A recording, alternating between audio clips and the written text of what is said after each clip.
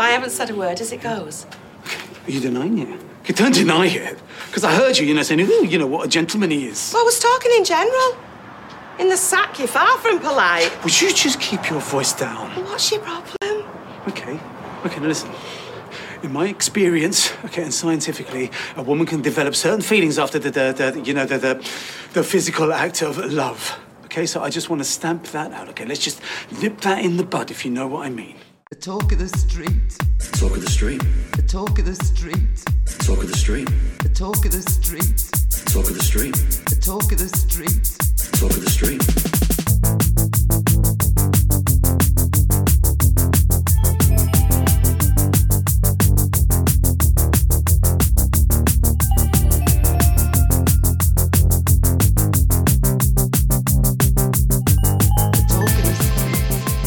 Hello and welcome to episode 158 of The Talk of the Street, an unofficial Coronation Street Catcher podcast. It was on a Zoom meeting at work when Tyrone walked into the shop wearing a shirt that once sat on this very desk. I'm Gavin. And I have a sunburn. Yeah, but the t-shirt thing. Yeah, that's really exciting too. There we go. And I mailed that t-shirt out and wrote the nice note saying, hey, guys. It was brilliant. It was the strangest moment where I was at work. And I'm in a meeting. Also watching Coronation Street. Well, it's on. I wasn't listening to it. I couldn't hear it because I was in a meeting. Yeah, you had the subtitles on. So he walks in. And it's at the point now where we weren't even... I'd kind of forgotten. Yeah. We'd mentioned it a few weeks ago. I had worried that, in hindsight, I had worried that perhaps he wouldn't be able to wear it because it's got Sparty from Michigan State University on it and everything, and there may be issues. It's a stylized version of Sparty, though. It's not the logo. But apparently that wasn't a problem, so that's awesome. He didn't give a shit. But yeah, he comes in and it kind of catches me by surprise. Mm-hmm. And then I realise that that's the shirt that was sitting on this desk. Right. And then my body tries to do at least three things at the same time. It tries to take a screenshot. It tries to turn off the camera from the Zoom meeting and mute myself. Right. And then it also wants me to make orgasmic this noise. Oh! Which I made over and over and over again as I tried to do the other two things. Right. And there was nobody in the house. So yeah, and it works. It doesn't really stand out like, oh, why is he wearing that? It totally works. Along the lines of his other US based t-shirt collection. So the Tribeca one, for example, which is my favourite. Yeah.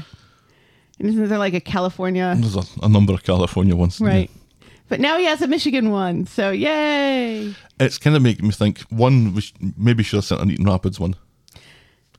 And two, maybe we should have sent a Timbot 4000 one. Yeah, I don't think he would have worn the Timbot one. But yeah. Although it would have been hilarious. But here is something, and I don't think I'm blowing this too far out of proportion. Well. Something that we did had an effect on the actual show.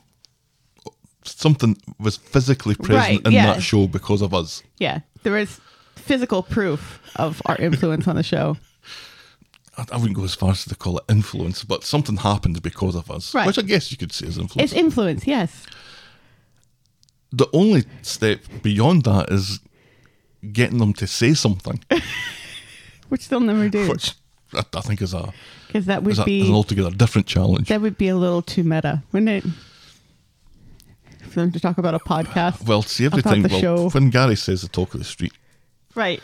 Yeah, if we could get more characters to say Talk of the Street so we can add some more variety to our theme song, that would be cool.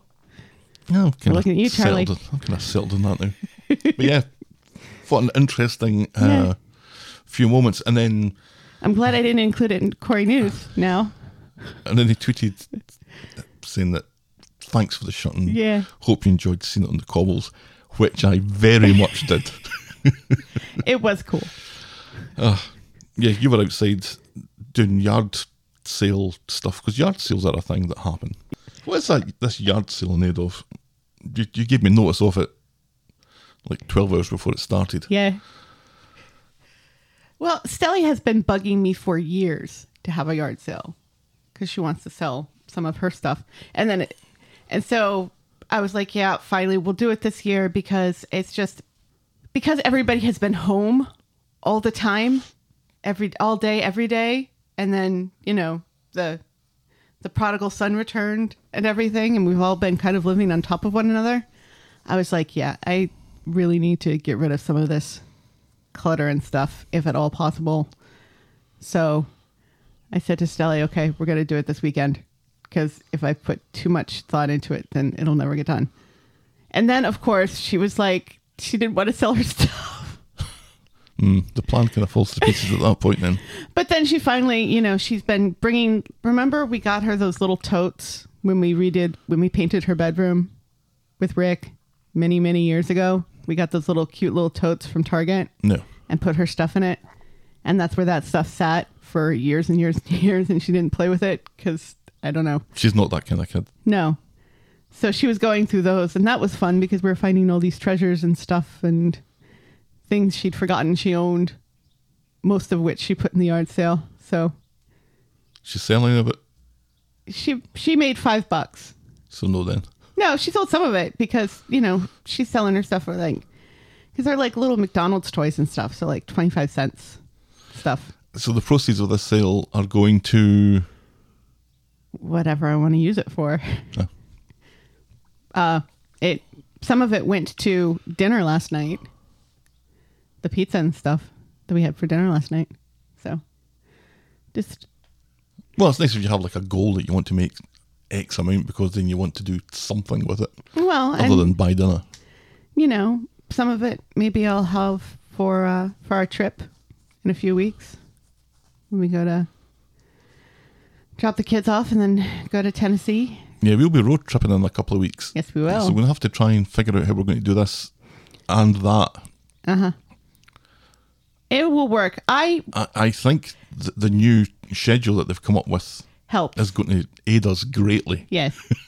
in doing this. And let's not forget, for the whole month of January, I recorded this podcast in a bathtub. You did? So. Yeah, I was thinking back to that. Because I was thinking back to when did we actually send that shirt? And it was after you, I think it was either before you left or after you came back. So it wasn't January. It would be either, I think it was February. It was February. Yeah. Besides your t-shirt orgasm, what else has been going on? I watched Back to the Future last night. Did you? Mm-hmm. Aw. I did that. And I watched Mayor of Easttown. Yes. Yes, I'm so I excited. haven't watched all of it. Yeah. I think I'm on the second last episode. I'm just after the Silence of the Lambs episode. I've just got over that one. Yeah. It's all right. It's good. It's not great. It's okay. It's good. great. It's not great. It's good. The relationship between Kate Winslet and Jean Smart's character, the way they feed off of one another, it's great. One part of it. Yeah, I know. That's my favorite part. One small part of it. Can men just stop asking her out? Stop asking her out on dates and maybe she'll fucking solve something. Jeez. It's only two men. Guy Pearce, I thought better of you. Mike from Neighbours. Aw. You'll always be Mike from Neighbours. I always think of him as the fake Mandarin, or the guy behind the fake Mandarin in the awful Iron Man 3 movie. No, he's Mike from Neighbours. And then poor Evan Peters. But Mike from Neighbours did go out with Plain Jane Superbrain, so, you know. It works. Who's back in Neighbours now? They're all back in Neighbours now. It works. Yeah, that's good. Yeah. It's not any better than good, but it's good. What do you think of the Pennsylvanian accents? I haven't really noticed. Really? They're just murking. Worder I stuff? haven't noticed. But It's sad that they don't go to Sheetz, but they do go to Wawa. So. Shall we preamble, my dear? Yes, please. And give us some of that Pennsylvanian Cody news.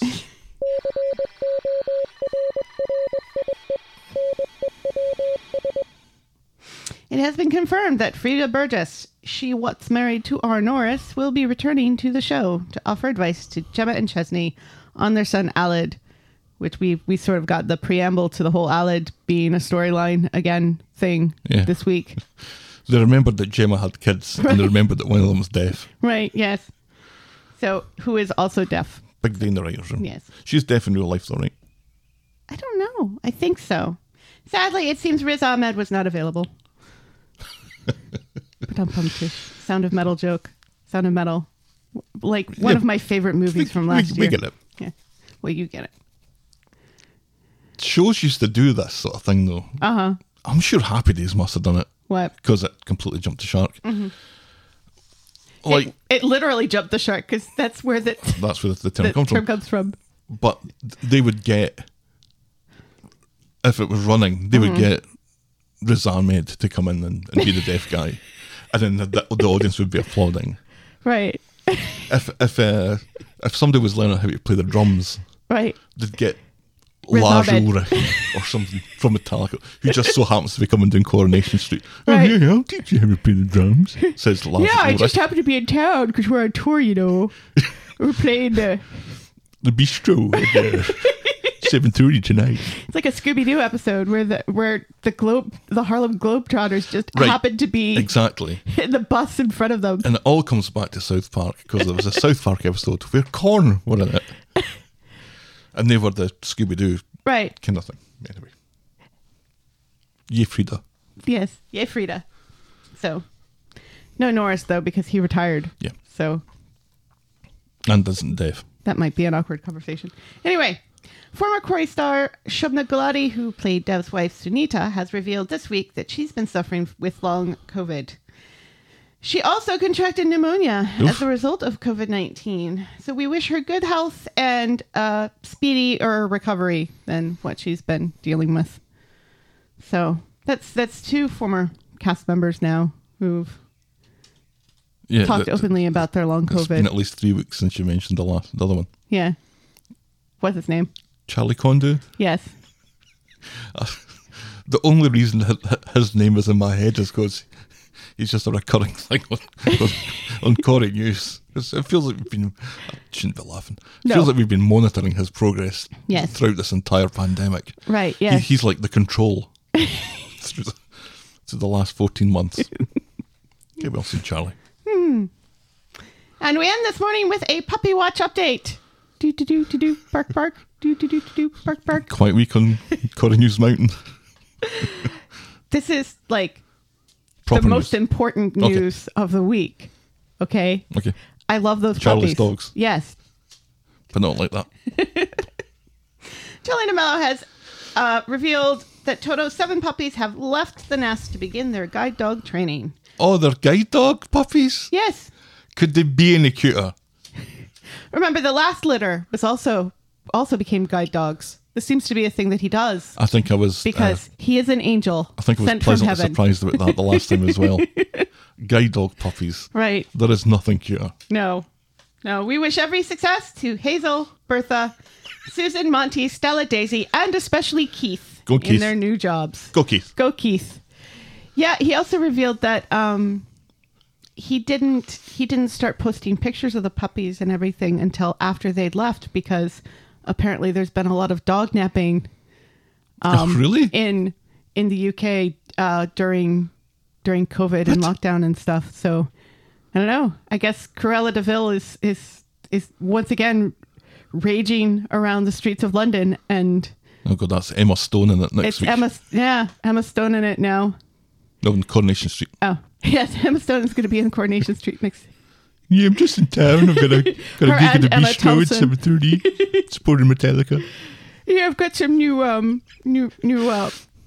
underwear designs that I want to run past the Sarah and Carla and Nick for. Is it right that our Emma Stone impression is the same as our Lars Ulrich impression? I think so. That would be exactly it. You know, I've heard mixed reviews on the Cruella movie. Apparently, there are some people up in arms because she's actually, you know, the devil and stuff, and how dare people expecting a lighthearted family comedy. I was From expecting Cruella. a comedy from Mayor of Easttown. I don't know why. I said there were funny bits, that it was like Breaking Bad where it's a drama but it has funny bits. It's not funny. There are funny bits. It has funny bits. It's Jean- not funny. Jean Smart, She is very good. It's- She's just playing the same character that she always plays. So but Jean Smart is just very good in everything. She's also brilliant in Hacks, which is funny. That's the one where she plays the stand-up comedian in Las Vegas right now. I'm just really enjoying the Jean Smart renaissance that we seem to be living through. Renaissance. Let's go with that. Sure. Yes. And that's great news. On mailbag, John Giovinacci got in touch to say, just reading the letters in my What's On TV magazine. An excellent TV magazine. And this letter is so right, I thought it would appeal to you guys. And I took a photograph of it. The article or the letter is headed up, Cup in Arms. I love Coronation Street, it says, but one of the things that bugs me is the ITV soap's use of empty takeaway coffee cups when people are supposed to be drinking tea or coffee. It's so obvious that they don't contain anything. Why can't they be filled with some sort of liquid to make it more realistic? Writes Doug Heath from Kent. Who is your pseudonym, right? I think you might be onto something, Doug. I still want to make a styrofoam cup. It doesn't even have to have liquid in it, just a weight of some nature, like a hockey puck. Or It had a sand. hockey puck in it. Or sand, like fine sand, Right. to the weight of what 'Cause coffee you don't would want weigh. liquid getting Yeah. thrown all over the place. No, but we put understand something that. solid inside there. Yeah. You know. Who knows?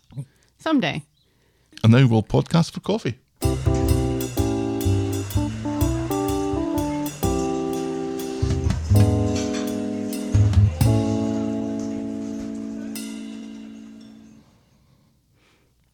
I've been watching a lot of videos this week on music theory.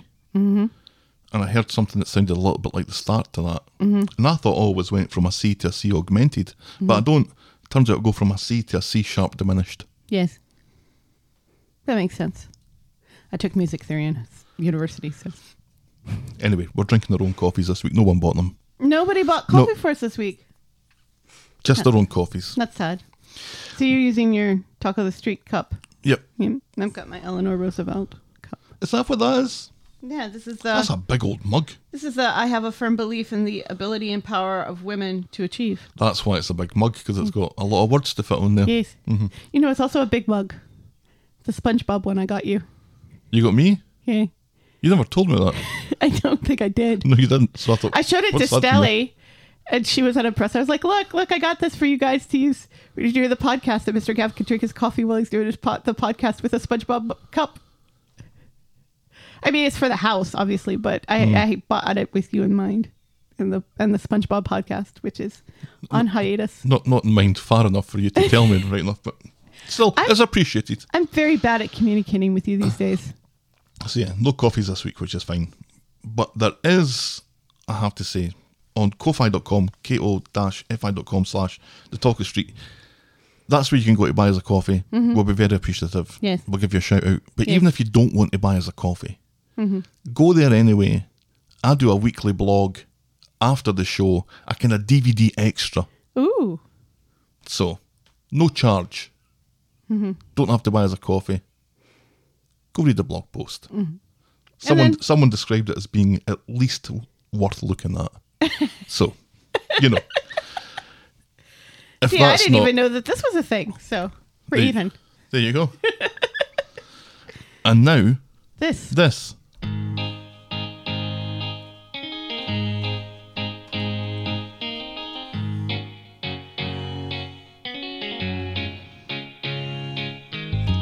Welcome. Welcome to Last Year Tonight with me, John Oliver. Just enough time to quickly talk about crime-fighting solicitors. Did Adam and Imran start fighting crimes? Yeah, this was Gary complaining about Imran and Adam's nosiness into Oh, his yeah. affairs. Being all over him like a cheap shot, he complained to Sharon. Not that one. Yeah. I was Gavin and you were wishing everyone happy Pride Month. Oh, yes. I think we did that last week, so we're all set. If we didn't, happy Pride Month. Yes. This was 2020 level 6 and I was home until September. We were at 500 Twitter followers. The year before we were at 200. How many do we have now? 950, 960, Wow. something like that. Nice. Seems to double each year. Seems to be the way it's going. Yasmin is due to make her plea, and Alia makes one last effort to talk her gran out of pleading guilty. Sally and Eileen both come to the conclusion that Tim's dad is one for the watching. Dev can't afford private education and speed dial takeaways. There are no shortage of men looking to creep on poor Kelly the Chin, whose mother is back on the scene with a brand new house that isn't as far away as Gary had anticipated. Leanne is worried about Oliver smashing bricks. Daniel has a stellar story about avocados that he'd like to share. With Johnny gone, Carla is inundated with mysterious strangers who know more about her than she knows about them. This was... Scott. And what possible nickname could we come up with for the new Scottish character? Our moment of the week was Alia and Yasmin. Why are you crying scene? Why are you not crying? That was very good. Yeah, And yeah, the that boring was moment of the oofty. week was Daniel And going his on avocados. about avocados. Correct, well remembered. And that was Coronation Street and the Talk of the Street this time last year. Woohoo. Shall we dive Yes, in, please. my dear? Our first storyline this morning is Peter's liver. I'd just like to say I enjoyed pretty much everything this week. Yeah, it was a good week. It was a really good week. It was a good week. I'm not 100% behind stuff that happens in two of the other storylines, but this storyline was just perfect all the way through. The Peter's liver one? Yes. At Roy's Rolls, new Shona has an observation for Peter. No offence, pal, but you're looking like death warmed up. Peter thinks it's amusing, but Carla doesn't see the funny side and also doesn't understand how he's so zen about the Sarah and Adam thing. He reminds her that he didn't want Adam or Daniel involved in the first place, remember? Yep. We do remember. We do remember. Adam and Sarah walking back to work. He's not looking forward to the conversation he's going to have with Daniel later. I dare say no one looks forward to a conversation with Daniel. Sarah says that he doesn't have to justify his future to anyone. Ugh. You are so anti-Sarah. I am really anti-Sarah. I really am. She's talking a lot of sense. She's He doesn't have to justify his she's future. selfish. And the whole future thing, it's like, come on. Do you guys really have a future? Oh, I mean, they've just now got back together. Well, it's been a few months, but, you know, it just seems like family is important. And, you know, he's been related to Peter and Daniel longer than he's been related to Sarah. So, I don't know. It just... yeah, you get married though and you kind of cut your ties with your family. That's what happens, isn't it? You got roped into my family. Yeah, thanks for that, by the way. For the owe you a buck. So Peter's in Roy's Rolls picking up a phone you left earlier because they left a phone somewhere Yes. because of plot. Yeah. Daniel comes in with bad news. And it's dead. Shona makes sure to tell him that it's dead. Because that's important. Yeah. We have two storylines this week where phones being dead is important Yep. to the plot. Everyone on Coronation Street now has an iPhone, and none of those iPhones holds a charge. No. Just doesn't hold a charge. And nobody brings a charger with them. So Daniel has bad news. His liver is a Commodore 64 tape getting loaded into a ZX Spectrum. Incompatible. I guess it's all on Adam now, says Daniel. Yeah, about that, says Peter, scratching his beard. Do you think Daniel probably whisked out of it as well? No. I think he did. No, I don't think he did because Daniel was the one who was fighting for this. Daniel absolutely did this. Yeah, in the hope that Adam would be the one that would do it. No, I don't think so. I think Adam is kind of right in what he says later about Daniel really enjoying being the knight in shining armor for everybody. And this No. is kind of, you know, this in a way is part of the healing process for the whole dead wife thing. Didn't he do Save that? your brother. Didn't he do that with the prostitute? Well, she has a name. I can't remember it. Me neither. Rachel. Yes. Was it? I do have to say that I really enjoyed the scenes between Shona and Peter this week. Those are really enjoyed. Yeah. Because at first you're kind of thinking that maybe she doesn't understand that he has a problem with his liver. Well, she's got Because- eyes. Well, no, because she says in that first thing about, you know, lay off the fake spray tan or something. And you're like, oh, maybe she doesn't realize. But then when he comes back and he tells her, thank you, and I really appreciate your straightforwardness, you know, and everything. He hasn't bought copper tone yellow. No. And it's typically orange that you turn if you've had a bad spray tan. not yellow. But and also it's on his eyeballs as well. I so- know, that's exactly what I was going to say. It's like the makeup, we've mentioned this before, is so on point. Yeah, it's really good. But even more than that this week, the fact that his eyeballs were yellow, it's like, holy shit, how did they do that? Do you think Contact it's contact lenses. or Yeah. something in post? I don't know, but it was very good. It was very, very good. Yes. And it's just nice to have, Shona be used in this way where her brain damage becomes a good thing. Yeah. Peter pretends to be a zombie as he leaves the Right. cafe. Yeah, that was hilarious. So outside they run into Adam. Daniel calls him a coward. Excuse me, says Adam, looking for a fight. Peter reminds them both that if this is a family that he's getting better for, maybe he'd be better off dead. And he wanders away to clear his head. Back at the factory though, Carla gets a call from the liver supply centre. They have news and they've been unable to reach Peter because of things that Shona said earlier. Right.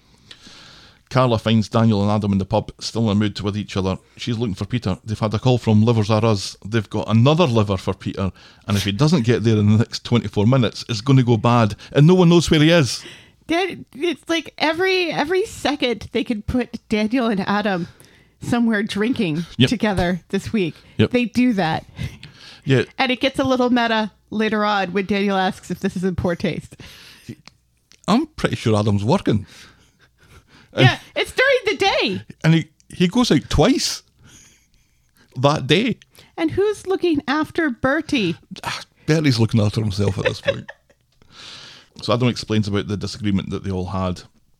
And how Peter starts stormed off and Carla's like, oh, fucking great. So Daniel goes off to see if he can find him and Adam hangs about to finish his pint, which I thought again was pretty funny. And may not have happened. At the cafe, Daniel explains to Shona that if Peter doesn't get to the hospital in the next 3 minutes, his liver will go to someone else because that's how medicine works. He gets a call from Gemma. Peter is with her somehow. And it sounds like Peter was ready to collapse outside the bistro, so Gemma marched him up the stairs to get a seat.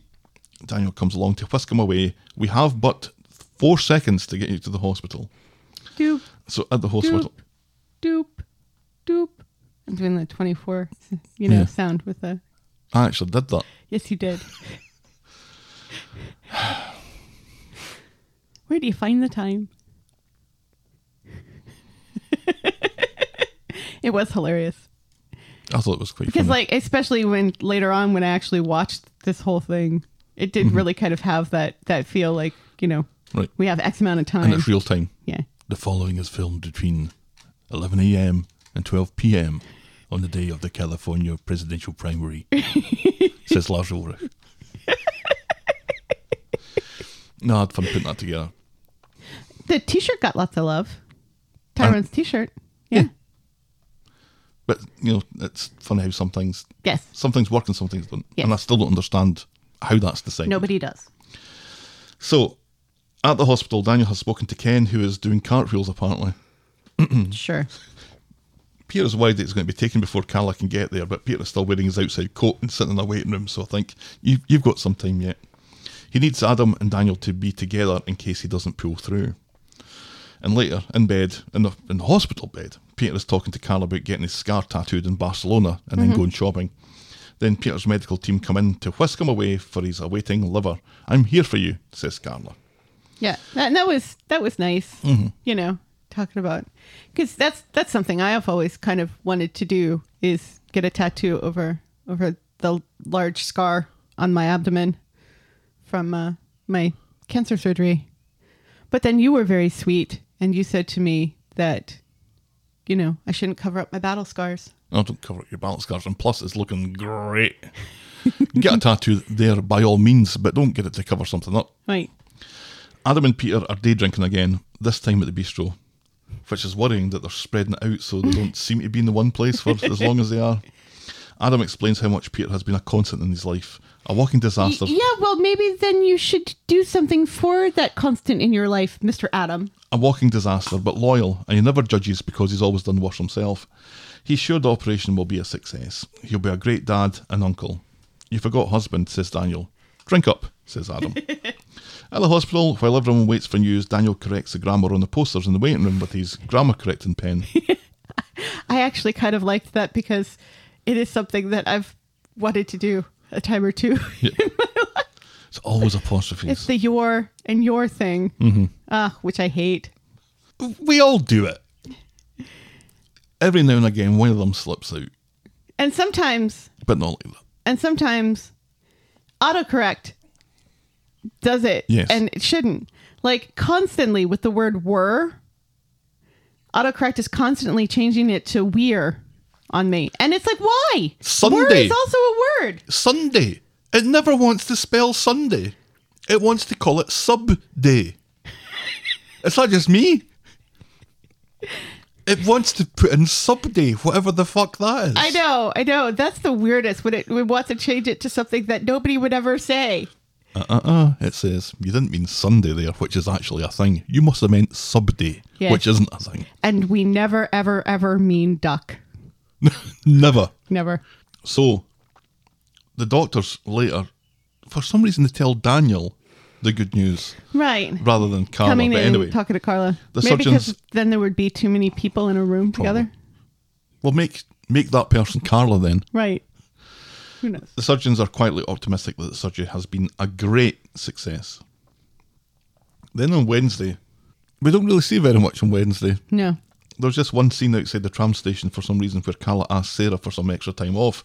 Take all the time you need, says Sarah. In fact, maybe after this Lucas thing, it's probably better that you don't bother coming back at all. Yeah, because Nick should be back now that That thing isn't is a thing anymore. resolved. Carla wonders if this is because of Lucas's treachery or her getting her hold of Adam. Sarah kind of ignores it and tells her that her P45 is in the post. And that's that. Mm-hmm. If I was a fan of Peter and Carla, and I'm not a fan, Right. I think I'd be quite pissed off about that. Well, there's lots of other stuff to get to, and Yeah, but they don't care about that. and he's in recovery, so I mean, he's going to be in that hospital bed for a while. So I think we were due at least a scene of Peter coming round and Carla being there, just to finish that bit off. what did you think of Peter's doodles for his tattoo? I wouldn't want that on my body, but and I have to say, when he was making those doodles, it kind of cut to that scene and you just saw the doodles and you didn't see who was doing it. I thought it was Nina. I thought it was Nina making doodles for our graphic novel. Well, it wasn't him doodling; it was Carla looking through the doodles, wasn't it? Yeah, I still thought it was Nina. Yeah, Nina's a better artist than Peter. Did Peter draw them? Yes, he said they were his doodles. Huh. He said that? Yes, he did. He said, these are my doodles? Yes. Would you like to see my doodles? Would you like to come up and peruse my sketchings, Miss Honeypot, with a Is that Emma Stone there? glass of Madeira? Gosh off Madeira. How many times does Carl have to resign from the factory before it takes effect? Didn't she leave? I thought she'd already left. She had, but then they asked her back because Nick was going into hiding. So Sarah needed help. Right. So she really shouldn't have much of a complaint about this whole kind No, of get more it's time off just thing. the way Sarah is being is really kind of rude. Fine is how she's being. She's rude. You were leaving. No, it's just relax. Sarah's awful. I'm perfectly relaxed. You need to calm down, Gav. I am calm. You need to calm down. Okay, fine. I'll give you that. Calm one. down. It's okay. I've never once told someone to calm down and then they've calmed down. No, don't ever tell someone to calm down. That's the worst thing to say to somebody. And definitely don't say it like, calm down. Yeah. Oof. Just calm down, Gav. Don't say oof. Well, you can say oof in certain situations. Yeah, but not Not like that. Yeah. Okay, good. I'm glad we've covered all that. I saw some interesting speculation though of maybe this will end up being rejected and Adam will end up being the donor after all. And I really hope that doesn't happen. Yeah, that seems a little convoluted. Can we? And I don't want to stretch this out any more than we absolutely have to. Yeah. And it feels like it's been stretched out enough Right. already with the whole, you were in a fight, so we're not going to give you a liver. Yeah. And then the whole Ruby's liver debacle from a few weeks ago. So, Anyway, our next storyline today is selling up the Rovers. On Monday, through the back in the Rovers, Daisy, because Daisy's in it this week, she finds Jenny having a Shiraz breakfast. She's like, good morning, and there's Jenny with a glass of wine. Great. I don't know if the insinuation was that she was having a Shiraz breakfast or it was just there from the night before, but yeah, it's a look. Jenny advises that Johnny's been kicked to the curb and she'll be looking out for herself from now on. Daisy is thrilled to see Jenny being so destructive and selfish. Besties. Now wait and get wired into Ronnie, Daisy says, but Jenny is more interested in a totally clean slate. Then in comes Johnny, looking for a private word. Johnny starts down a things were said last night line, but Jenny wants him to move out, thinking it for the best. Well, for you perhaps, he says. Where am I supposed to go? He spent last night on Carol's couch. He thinks it's a better idea for her to move in with Rita. And it's looking like a stalemate, so why don't we give it a few And she's hilarious because she's like, I don't want to inflict Daisy on Rita. What's Daisy got to do with this? Daisy's an adult. Yeah, she lives with Jenny now, though. So she'd be Yeah, but coming she's with not her. Jenny's responsibility. No, Jenny feels responsible because of that whole thing about her dad and stuff, Oh, that which whole I still total don't lie. believe. That whole lie from last week. Yeah. Jenny is adamant, so Johnny acts like someone just says Liz McDonald and storms out. Later, Daisy is shocked to learn that Johnny wants to stay in a pub that he owns and reckons that this is a play and he's waiting for her to crawl back, begging for forgiveness. She suggests changing the locks because she's a fucking idiot. And throwing his stuff out on to the curb, which Jenny rightly says, yeah, I'm not 16. Yeah, I'm not going to turn into that person. Right. So Johnny's hanging around on his own through the back, looking like he's wondering about having chili con carne without rice, but then he gets an idea and he goes onto Jenny's laptop. And Jenny comes through to apologise for jumping the gun earlier. Look, I'm sorry. Johnny is dismissive. No, you were right. They can't live under the same roof and they shouldn't drag it out, so there's only one thing for it. Sell the fucking pub. The Rovers is now on the market. And Jenny's like, well, I didn't mean that. Right. And also, maybe talk to me first before making this decision all on your own. Both of them are doing this, though. Both of them are like, no, I'm going to make this decision, and this is the way it's going to be. She did say through the week that the pub is in his name. But in the little still that we saw of Imran and Yasmin standing outside the Rovers, looking all the world like the new owners, by the way. I wouldn't hate that. Let's just put that there. The name above the door is Jenny Connor. Yeah. So the license is in her name, but the pub seems to be in his name. Right, because he's a criminal. Was he a criminal at that point? He was already a... He wasn't convicted though. No, it's true. But I think they preemptively... because he knew he was a criminal. I don't know. Well, I seem to remember something about her saying to him at some point, oh, that's why the license is in my name or something. I don't know. So- I may have dreamed that. I think you might have. Jenny unloads on Daisy. But not like that. Johnny has offered her first refusal on the pub, knowing that she doesn't have that cash. Well, maybe go speak to the bank. So what does she want? A free pub? She calls this the most expensive bonk in history. Daisy has some ideas though, but the first one involves Rita, so let's not get too excited. Yeah.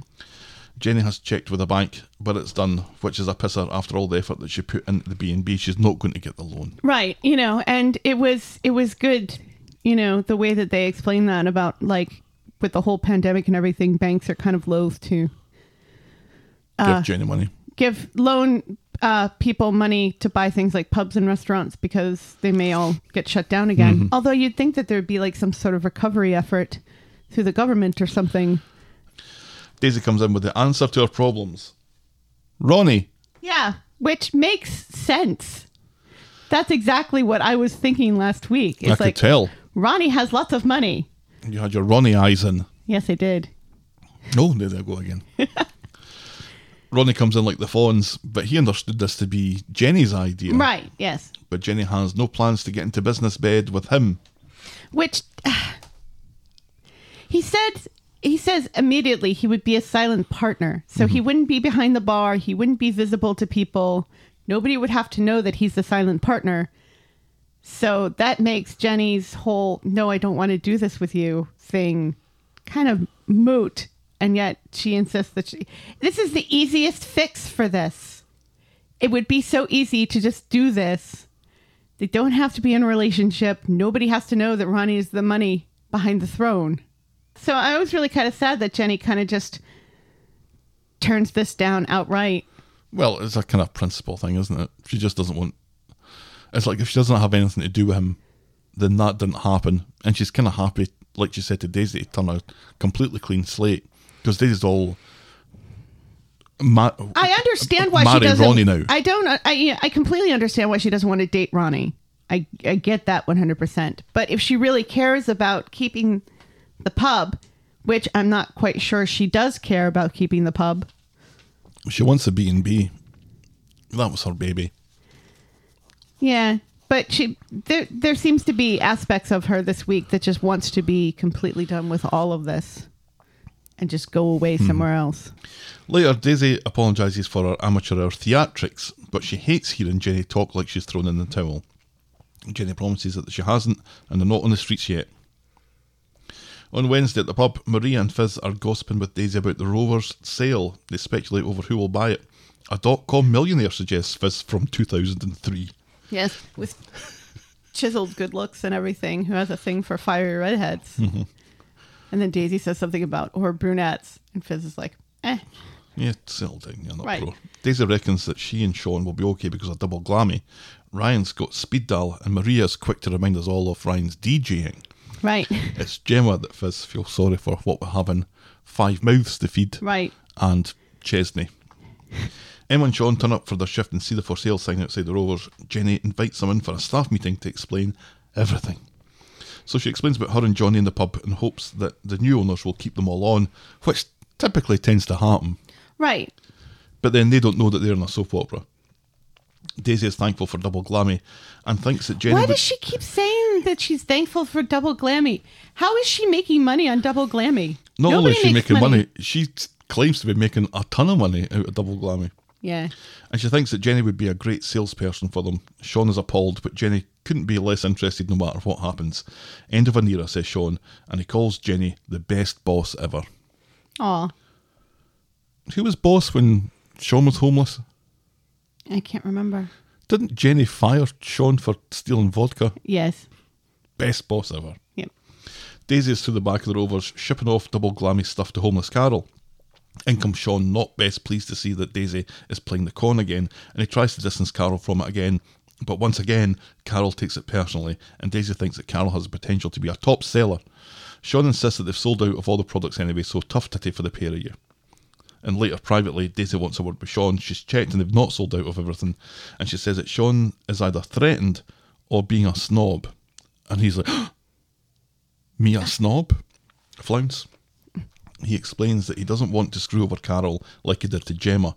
So Daisy tells him to mentor her instead and help her become a success. And this Sean's works. Like, The fact that he's like so concerned about Carol, and then all it takes is for Daisy to say, well, then you should mentor her so she becomes better, for him to just turn around completely. Just, which also makes it further your fault if it all goes tits up. I don't expect much from Sean.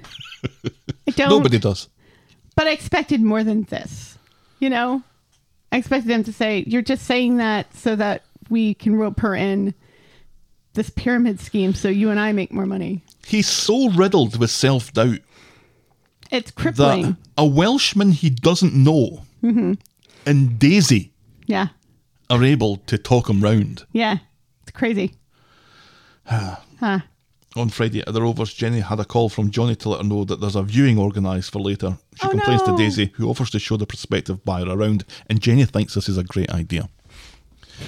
So Daisy is showing a Welshman around, but why are there so many Welsh people in this show all of a sudden? Well, it's like every time we turn around, it's another Welshman. There's never two at the same time. There's never two talking to each other. Maybe they're all the same one. It is a version of the Bechdel test. If a show has a named Welshman talking to another named Welshman. It's the Sir Anthony Hopkins test. It's a Jones the test. Coronation Street this week fails the Jones the test. Well, technically, all of Gemma's kids are Welsh. And did this Welshman talk to them? No. Coronation Street fails, Jones the test. So the back room stinks, but no, really stinks. And Daisy's kind of blaming some nappy stuff and yeah. and blaming some Body guttering odor. or whatever. Yeah, they get But a it's poor like- clientele. It smells like shit.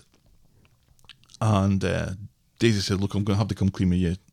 There's a problem with a sewer pipe. It's ready to collapse. It caused a sinkhole across the street, but that's just a coincidence. And the Welshman says, I've smelt enough. And he leaves.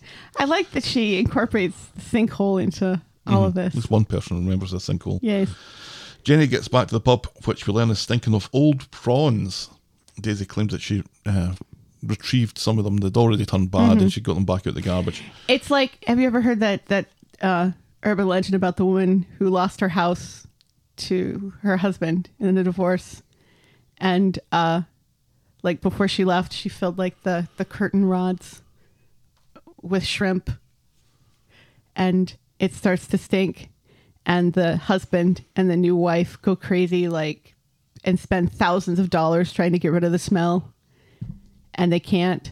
So finally they sell the house to the ex-wife, and she's able to just like throw away the curtain rods, and that's it, and she gets the house cheap. That's it. It reminded me of that because of the whole shrimp thing, using shrimp to stink someone out. Daisy claims to be breaking it in with double glammy and just wants to put enough people off so that they can buy the pub themselves. Johnny is not getting to chuck you out of your own pub, she says. And that's as far as we get with that this week. Yeah. So yeah, this double glammy thing does seem to be a bit of a money spinner for Daisy, although we never actually see her No. sell any of it, which is good because it's not interesting. She seems to be able to talk people into selling it for her. You know, she seems to really excel at what a whole pyramid scheme is. She's the Bernie Madoff of the show. Is Daisy evil? Discuss. She's the new Tracy. Now that Tracy's gotten old and softened and married Steve. I expect Daisy to murder someone eventually.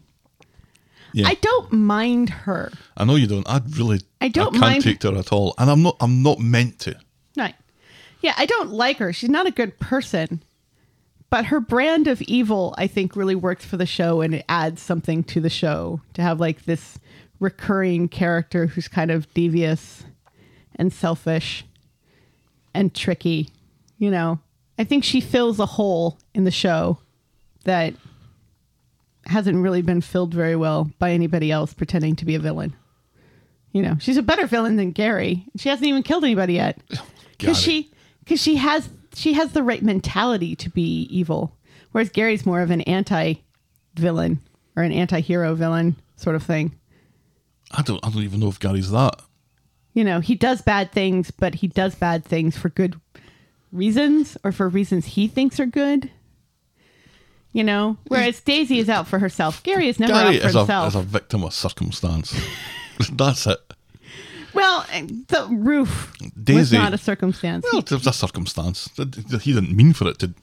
Right, but he didn't have to go up there and loosen it up No. by hitting it with a sledgehammer a few times. Anyway. I don't even think it was a sledgehammer. I think it was a piece of metal. Anyway. An iron bar did all that damage. Daisy doesn't do anything if it doesn't help Daisy. Right, yeah. Yes. And you need somebody like that on the show. And it used to be Tracy, but it's not Tracy because Tracy cares about Amy and Steve. And occasionally I Ken. guess it's nice to have someone like that, someone that you can boo from the Right, yes. from the sidelines. Yes. And she's really good at mustache twirling. She does it well. She does. I've practically had to invent a whole new category of 2-second smile fade just to accommodate her. It's Hope that wins it this week, by the way. Well, yes. So who is going to buy the Rovers then? I don't know. Do you think it is still going to be Jenny and somebody possibly? Is Ronnie completely out of the picture here? I don't know if he is, because the way that kind of jumps up as being the obvious answer and then fizzles seemingly immediately kind of puts a question to me that perhaps this isn't. And we need a reason for Ronnie to stay on the show because Right. I presume Ronnie- we're keeping him. Ronnie, out of all of the Baileys, is the member of the Bailey family that gets used the most for some reason. He's the best Bailey. Let's face it. He really is. They give him better stuff to work with than they've given any of the other Baileys. Because they can't get rid haven't of them. lumbered them with living with a family. Right. Because the others can't really be free spirits and can't really get involved in too much hokum.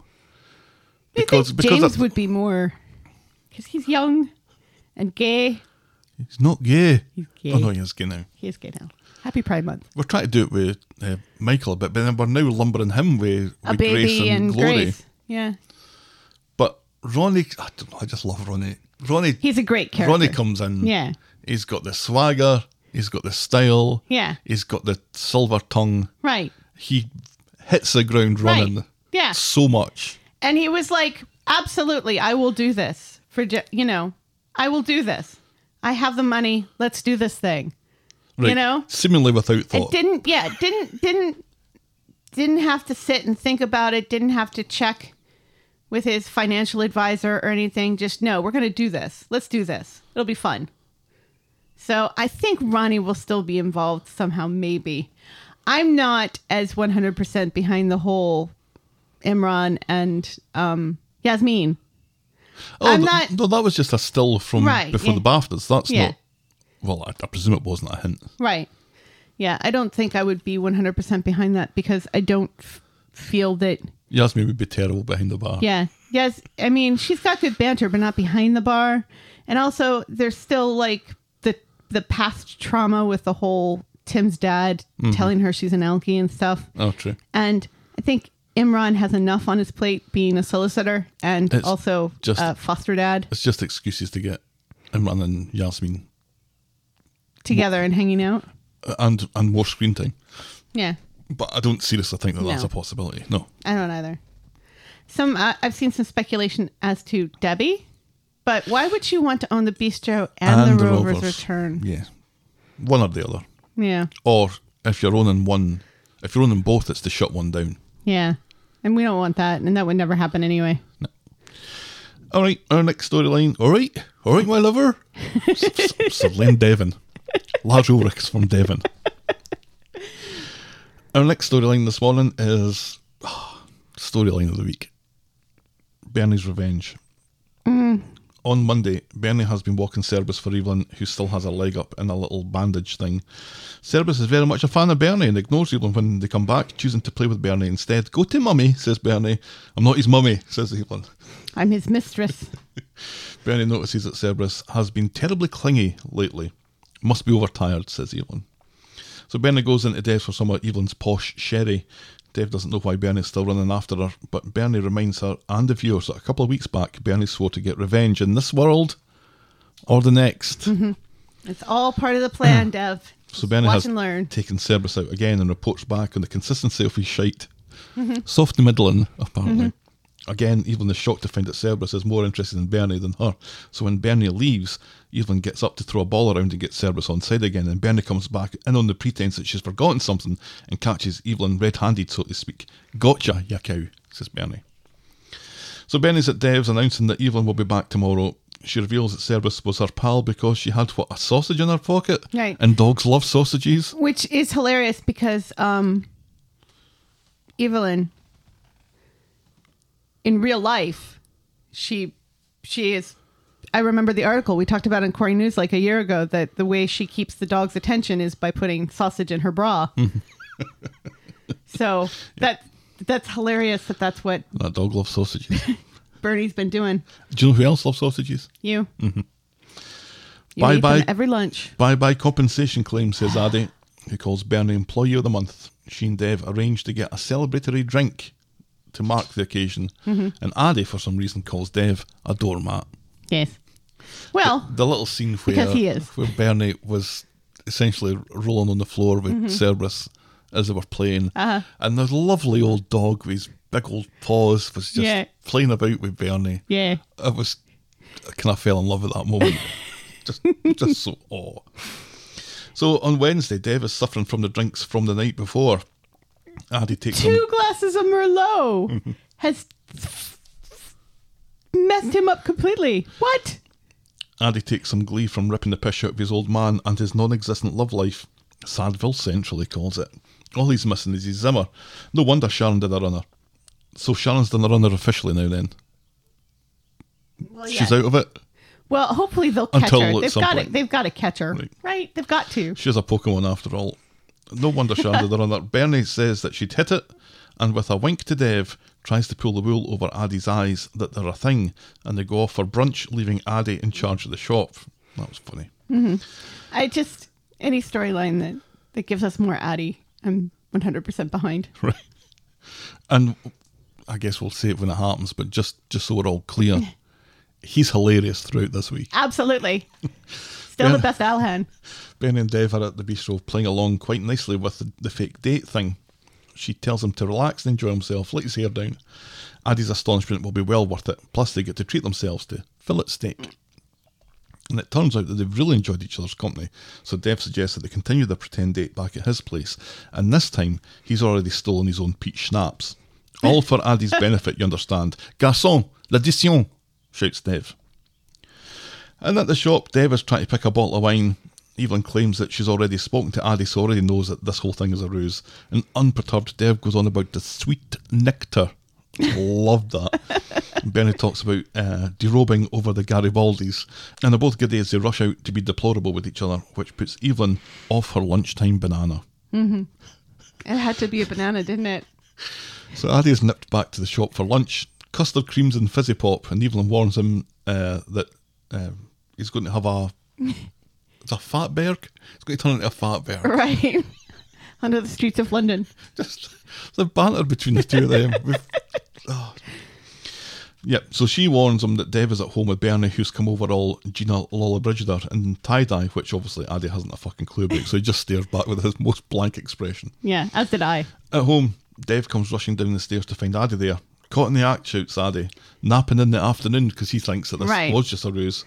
Oh, quite, says Dev, and he leads his son into the kitchen. Have I explained the programmes on the washing machine to you yet? And while Addie's distracted, Bernie sneaks down the stairs and out the door. Yes, she does. So Bernie's in the Rovers, gabbing to Gemma about her fake date with Dev, but she's in the middle of calling him a gent when he walks in, and he seems to think that Bernie really has the hots for him, and he kind of hurries away. So Bernie catches up with him in the beer garden. He's worried that the news about them will get out, and now that they've indulged in the physical act of love, she'll get all cuckoo for his Bobby. Sweetheart, she says, you ain't all that. But he thinks that she's a smitten kitten, so she has to be more direct. I had fun, but you were a dead body in the sack, she says. So Bernie's affronted as she goes back to Gemma, but the more she thinks about it, the more she decides to give Dev Alhan another piece of her mind. So she goes round to Dev's and they have a bit of a slagging match where they berate each other's performance, and you didn't win any prizes for working out where this is going to head. So later, Dev comes down the stairs and has to distract Addie with the workings of the fridge freezer, while Bernie sneaks down the stairs Again, for the second time today. Right, yeah. It's like moonlighting, isn't it? Or any show that has, two people in it that hate one another, and then I don't know if they hate one another, but the argument seems to have turned them on a little bit. Right, yeah. God almighty, the second time that she came down the stairs, I thought, she's coming down these stairs again, isn't she? Yeah. And when she did, with her shoes in her hand as she creeps out the door. As Dev's like, come here, puts his arm around Daddy, come here. You're home early. And he's like, I'm not. School's out. That's right.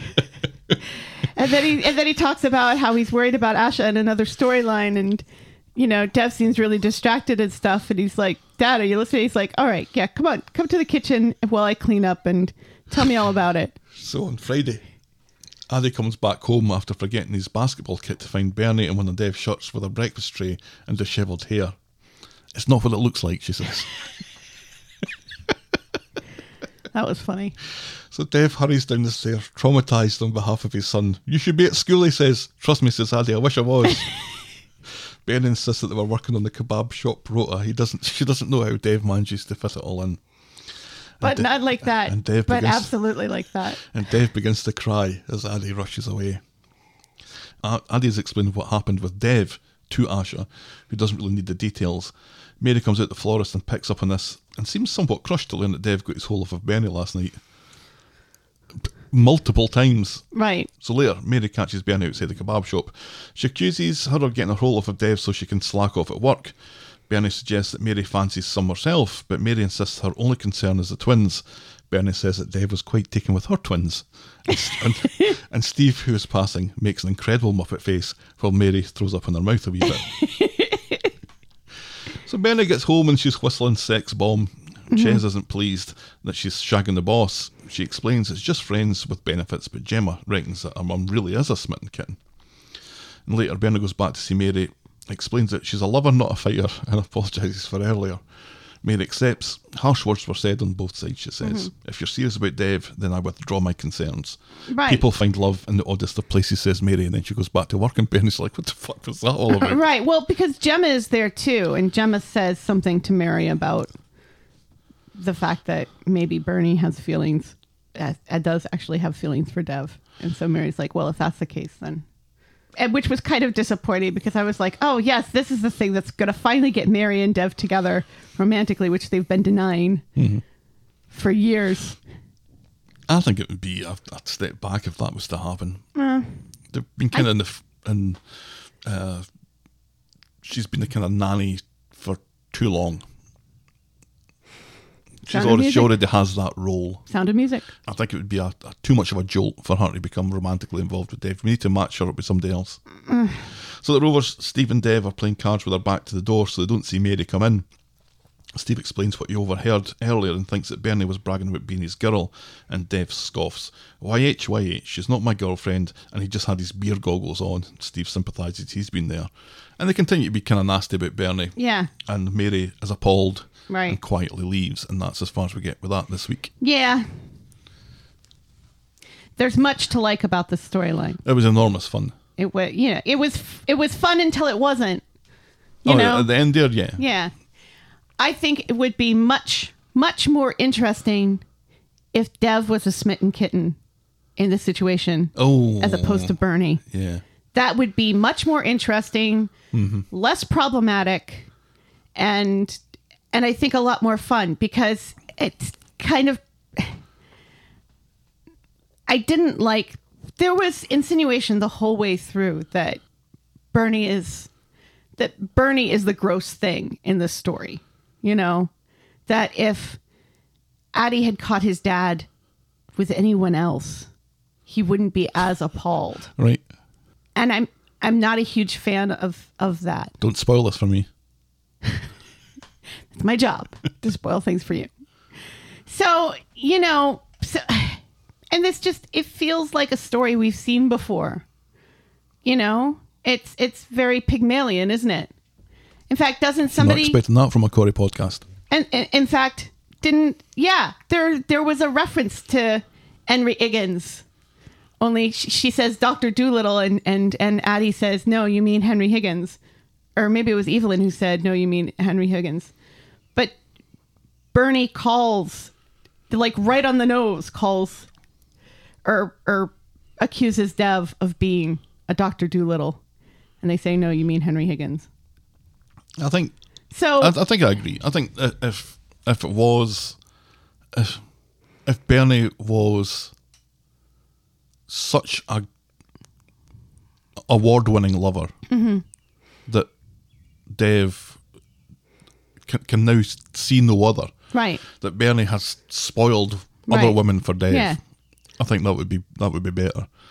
Or that he's attracted to her for other reasons besides just being good in bed. Yeah. There has to be some kind of initial spark, right? Because the two of them aren't romantically connected. Because there does seem to be some sort of spark there because you don't have, even in this enlightened day and age, you don't have sex with someone that you don't have some sort of attraction to.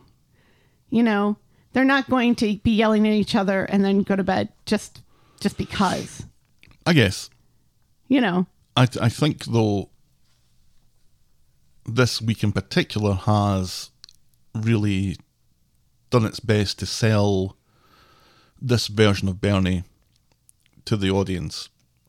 Whereas before, if you remember when she left for a while, because she was this kind of confused mess of a character. Right. Nobody really knew what she was. She was this kind of star child, but she was a bit on the take as well. Right. And then she was also selling Gemma's pee. Right. And there was all these conflicting parts to her character that we complained about. She still kind of seems to be like the devious schemer, you know, with the whole sausage thing. She has her moments. So that's still definitely an aspect of her character. But when she came back after that and then became the kind of more caring, family-oriented person, and she was looking after Gemma and she was trying to do her best by Paul and make all that Kel thing right. Right. And she became a more likeable character at that point for me anyway. Right. And I think at this point now she's kind of becoming more of just a kind of side character and a supporting role to the family, to Ches and to Gemma, and kind of being in her own right. And it was, I thought it was very interesting to see, and it was a wonderful reminder of what a great comedy actor she is, because she had some absolute storming lines that she delivered. And her timing is really perfectly. good. Yeah, Right. she's a great comedic actor. But, you know, and I think the whole diva, you know, even when she's being a good mother, finally being a good mother to Gemma and everything and helping with the quads and everything, she's still, you know, slacking off work with Kathy and going to, you know, and convincing Kathy that Tracy is stealing money and stuff. So that aspect of her character is still there. We just haven't gotten to see her do a scheme in a while. Mm-hmm. You know, so that thing with Kathy wasn't a scheme. I don't know what she was at there, but it was of that character aspect of her to always suspect the worst of people, right? And while also being loyal to her friends. I think that's always been, you know, the whole Star Child thing fizzled very quickly, and I'm kind of glad that I'm glad it did. Yeah, it didn't work. Yeah, it didn't work with the other aspects of the personality at all. Right. So, I don't know. I like that she's getting more to do. I like that Dev is finally getting his hole. You know, because it's been a long time since he and what's-her-name broke up, because he was a snob to her too. Remember, this is an aspect of his character. It's totally believable Gina, that he would be a snob, because he was a snob with Gina, whose sister was the mayor. So, who is good enough for Dev Allahan? Right. You know? Is it Bernie? Honestly, I can't see them being a long-term couple. I'm not sure about it either, but I think that chat with Steve is just stupid male bravado. I don't think he meant any of that. But it was horrible. It was horrible, absolutely. Right. Yeah. But it's a thing that guys do, unfortunately. Well, you think better of them, though, don't you? It's Dev. Yeah, that's true. He's all about appearances. And, you know, the energy that the two of them give off when they're on screen together does feel more comedic than, say, the energy we were seeing between Ronnie and Jenny, where we called it weeks in advance that those two were totally going to get it on. Right. You know, we don't see that kind of energy from Dev and Bernie. No, the energy that Jenny and Ronnie were bringing forced me to do a Southern gentleman accent, if you remember. I'm not saying it's as bad as the bad chemistry between Craig and Faye. Oh, no, this isn't bad chemistry. But it's different chemistry. Mm-hmm. Our next storyline today is Pop Art on Monday. That was kind of funny as well. Well, but I have a complaint. Again, aspects of the storyline are funny, and I liked them, and other aspects. I wonder if we shared the aspect that we're not. Anything. I'm confused by something. We'll get to that. Yeah. On Monday at the factory, Sarah tells Carla that they need a new machinist. Carla is still butthurt from last week and lays it on thick about Peter being knocking on Death's door, and Sarah has threatened her present. Big wow, says Sarah. What storyline is that? And that shouldn't be there. Right, but this is explaining why they need a machinist. You know. Oh yes, right. So it is meant to be there. Alina is at the garage with Tyrone's lunchtime sandwiches. This I wasn't that keen about, because Alina's just now become a younger fizz delivering the sandwiches. And also, she's become something that she wasn't. This is what my problem is. Before. All of a sudden, she's. What has happened to Alina? A ditz. All of a sudden, she's just like. Ross from Friends. Giggling all the time and cuckoo and airheaded and. can't think on her own. Now, I don't think we've seen the inner workings of an Alina relationship before. I don't remember very much about her time with Seb, fleeting as it was. Right. So this might be the first time we've seen how an Alina relationship works, where she becomes this, like you She said. was never like this with Seb. I mean, I agree we didn't really get to see too much of their relationship, but the bits we saw of their relationship, she was not like this at all.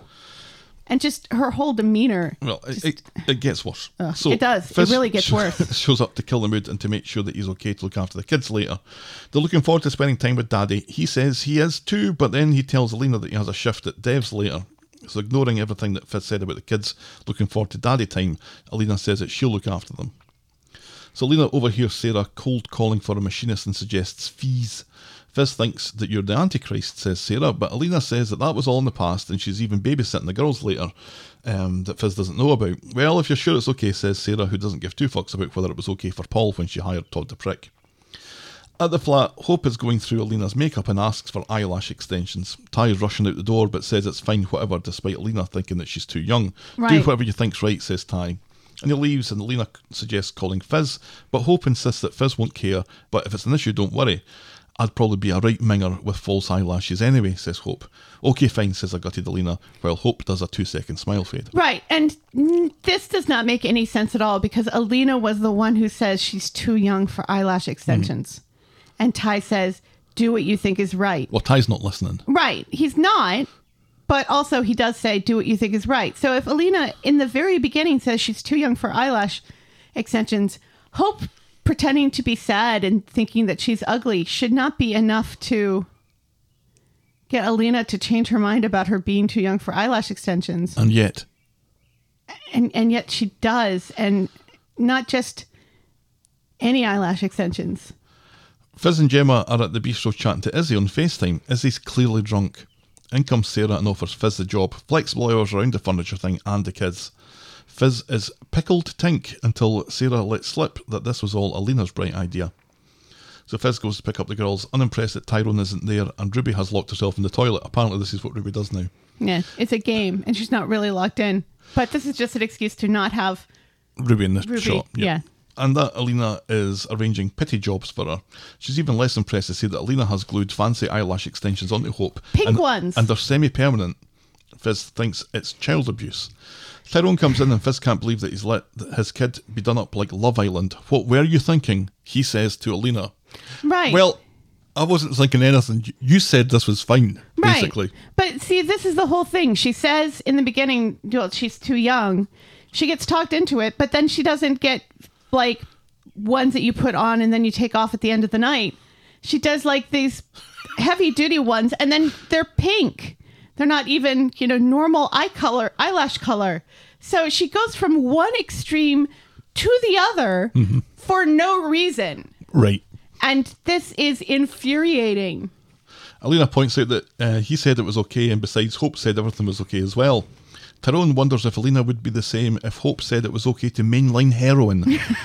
Look, pal, says There's Alina. a bit of a difference between makeup and heroin. I'm stuck Tyrone. here looking after your fucking kids while you're away pretending to be a delivery boy, and Fizz is getting wasted in the Rovers. They fall out, but then Alina wants to get her hole, so that's what happens, and Right. everything's fine. And that's kind of weird as well, because the two of them are arguing, and she says, basically, you fancy getting your hole? Right, yeah. And Ty's The like, best part of "Sure." arguing is the makeup sex Right. sort of thing. And I guess. But the fact... She's young, right? Right, she's young. Well, I mean, you don't have to be young to enjoy makeup Well, sex. but that quickly? You enjoy being angry for a little bit longer than that, I think. I don't know. We've seen evidence that they have been going at it like rabbits before this. Do they have anything else other than this, though? It really doesn't feel like they do, which means They're incompatible. this relationship's not going to last very long. No. And Ty has destroyed his whole life for nothing. Right. That wall she did last week is gone, isn't it? No, it's behind things. You can still see the... what was the bird food? The trill? Trill is still there. You can Is see it? trill, yeah. I couldn't really see it. Then again, there was something else that Let's was get- really distracting in that room. Let's get to So on Wednesday, Tyrone and Alina are being fucking up all into each other in front of poor Emma, who points out that this is a shared flat. Right, yes. And the walls are Are really thin. Like something thin. Then Alina takes delivery of a 5-foot square photo of her and Tyrone as sexy mechanic and I guess 1950s biker chick. It's awful. It's the Is absolute... this the result of the portrait that they went to get Yes, done? this is that. Then why is Tyrone so surprised? I think he's surprised at how bad it is. But then again, he posed for this, so he must have known Right. that he was holding like a wrench or something and that it was going to be appalling because it is. He does say that he didn't realize it was going to be so large. So I can understand that. And I too, it's like that had to, it's awful, but it had to have cost A fortune. a lot of money. It's 5 foot square. It's about as tall as she is. Right. It had to have cost a lot of money, and you know, they've been complaining about money and he's got to take the second job and everything, and she seems, and this is again another thing that kind of seems out of the character of the Alina we know, is that she got her she bought with his money that expensive coffee maker, and then he bought those expensive glasses for her for the coffee maker, and now this. I seem to remember when she was with Seb that she didn't want him spending lots of money on her, and that and right enough, she'd just come out of like this traumatic experience and everything, but she seemed a lot more sensible when it came to finances and things. She seemed, because of circumstance, a very grounded individual. Right. And now that's just flown out the window. Right. Because plot. So Emma and Tyrone can't hide their hatred of it, and Alina thinks it's the best thing that she's ever seen. Ronnie's at the garage with Tyrone when Alina comes by and lays on the lovey-dovey stuff thick, telling Ty that she's making toad up your hole again, and that she'll be wearing the heels from the photo if he squeezes himself into those jeans. Off she goes and Ronnie laughs. Fucking hell, Ty, that looks like hard work. Then along comes Fizz to kill the mood and demand 40 quid in their bank account from him by the end of the day for stuff for the girls. Then she heads off to the pub with Maria. Back at the flat, Emma's trying to catch up on her lost sleep, but the massive photo of Tyrone is staring at her, so she goes to throw a towel over it as Alina comes home. Why is she sleeping on the couch?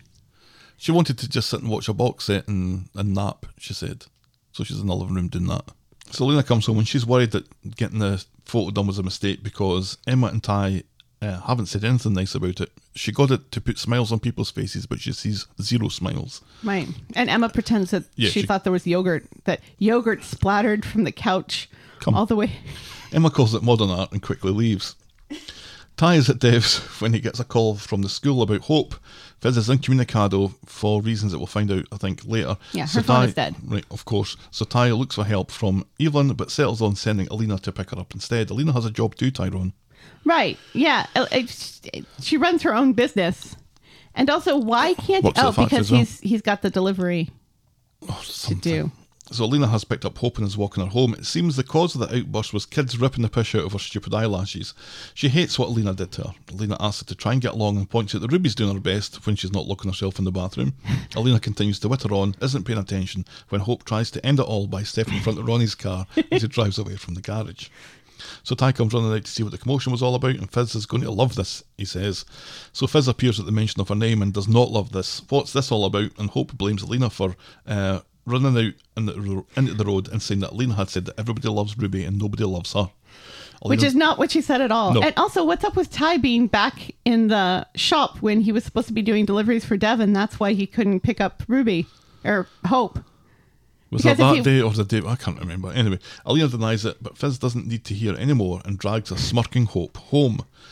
And back home, Fizz lays down the law to Alina and Tyrone. Ty points out that Hope has form for making shit up vis-a-vis Jade, but Fizz will not be reasoned with here and bans Alina from ever being near the girls again and bans them from their flat.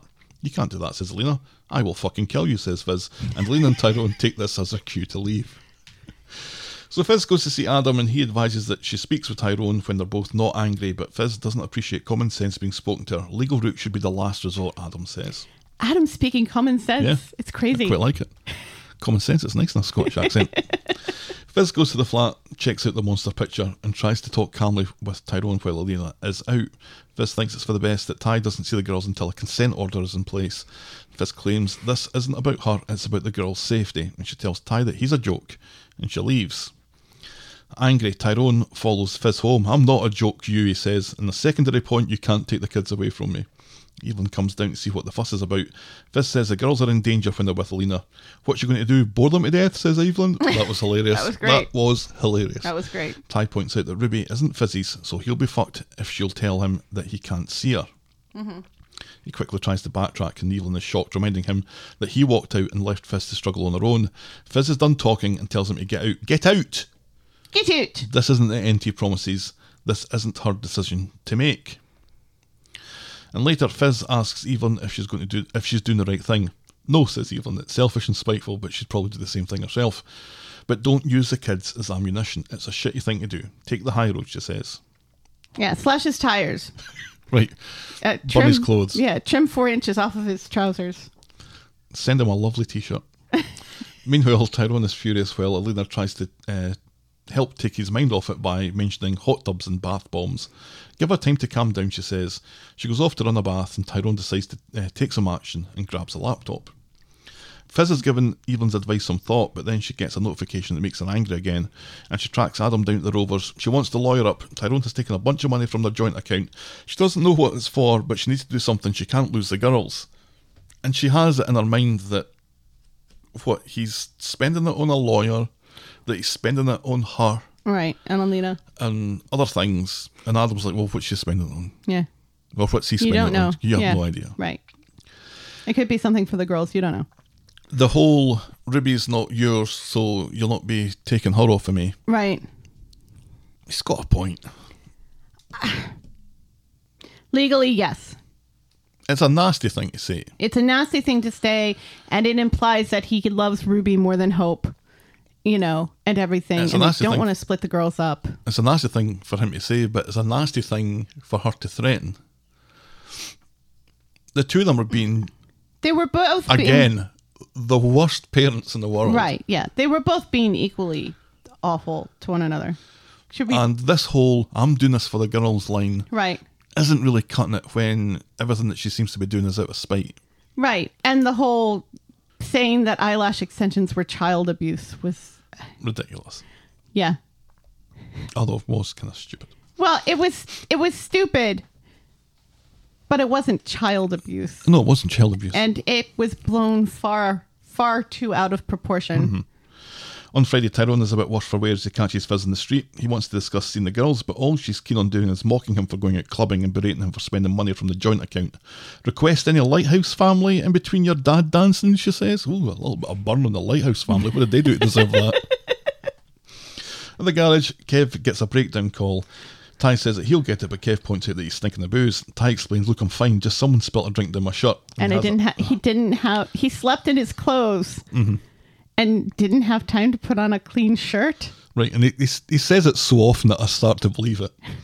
Kev remarks that now that Ty is in his 40s, nights out can have a more lasting effect. I'm not fucking 40, says Ty, and he goes off to get the breakdown thing. But before he leaves, he bumps into Adam and tries to ask for advice about the Fizz situation, but Adam calls it a conflict of interest and can't say any more than that, and Tyrone quickly deduces from this minor clue that Fizz has already lawyered up in a Scottish way. He goes to see Fizz for some more shouting. Fizz reveals she'll be applying for a consent order for Ruby as well, so stick that in your pipe and smoke it. Adam has reckoned that Ty being Ruby's dad isn't as important as which house is the most stable, and given the nick of Tyrone right at this minute, it doesn't look good for him. Right. He points out that she was on the pop when Hope was nearly run over. Oh, get out. Tyrone gets back from his breakdown when PC Tinker appears from nowhere. Hello, hello, hello. Yes. We've had kidnappings, some... we've had gunshots, attempted murder. PC Tinker has been nowhere to be seen. He turns up for this. Right, and it's just... And isn't he in the CID now? They've got him working traffic already. And it's just another excuse for somebody to treat him like he's not to be taken seriously because he lives right around the corner. Right, because he calls Tyrone sir. And Tyrone's like, fuck you, call me sir for you idiot. Yeah, and See, this is why you shouldn't, your beat shouldn't be the neighborhood you live in. Which is what he said himself Many moons ago. some time ago. Hello, says PC Tinker. I have reason to believe you're fucking wasted. Blow into this, please. Kev is unimpressed by how this looks. Mother Tinker tries to give Tyrone a hard time about driving while tired, as Tyrone works out that someone has tipped the coppers off because he's under the limit. Mm-hmm. So when he confronts Fizz about it, she doesn't deny it, although she becomes sheepish when Evelyn comes along, and the cat further devours her tongue when Tyrone mentions that Fizz is going for custody of the kids. Back at the flat, Alina reckons that Tyrone has been too soft with Fizz, and he has to fight back. He was trying to protect the girls from all this, but Alina doesn't see what choice he has now. So back at number 9, Ben Price is upstairs making a noise. He thinks he's Wonder Woman, says Fizz. Evelyn, though, has found something that she can only describe as a dossier on everything that Alina and Tyrone have done wrong. Fizz is so consumed with anger because she still loves Tyrone, and this is killing her. I really felt for her at this point. Evelyn sympathises with a story about a friend who got cheated on that's clearly about her. Mm-hmm. She advises Fizz to write her own happy ending and move on. Well done, Evelyn. Yes. Tyrone's wearing a very snazzy Michigan State t-shirt just because when he goes round to see Fizz for another fight, but she takes the wind out of his sails. She won't be lawyering up or applying for custody after all. She wants all the rowing to stop. He can see the girls whenever he likes, so Tyrone calms. He won't be wanting to take Ruby away, and he'll be putting the money back in the account. He only took it out for the lawyer, he says. Right. So no harm done, says Evelyn. And she does the right thing here. She just shows him out. Uh-huh. That the business has been concluded. Yeah.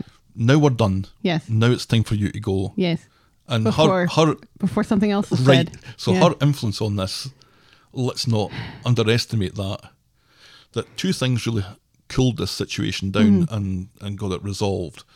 Evelyn telling her basically to let it go and write your own happy ending and all that sort of stuff. And two, I think that the Green and Tyrone shut, Fizz found a very calming influence on the Yeah. situation. It looked nice against the purple wall in the It back. really did, didn't it? Yeah. It's like they know what they're doing. It's lovely. So I was glad that this kind of came to this kind of conclusion. Yes.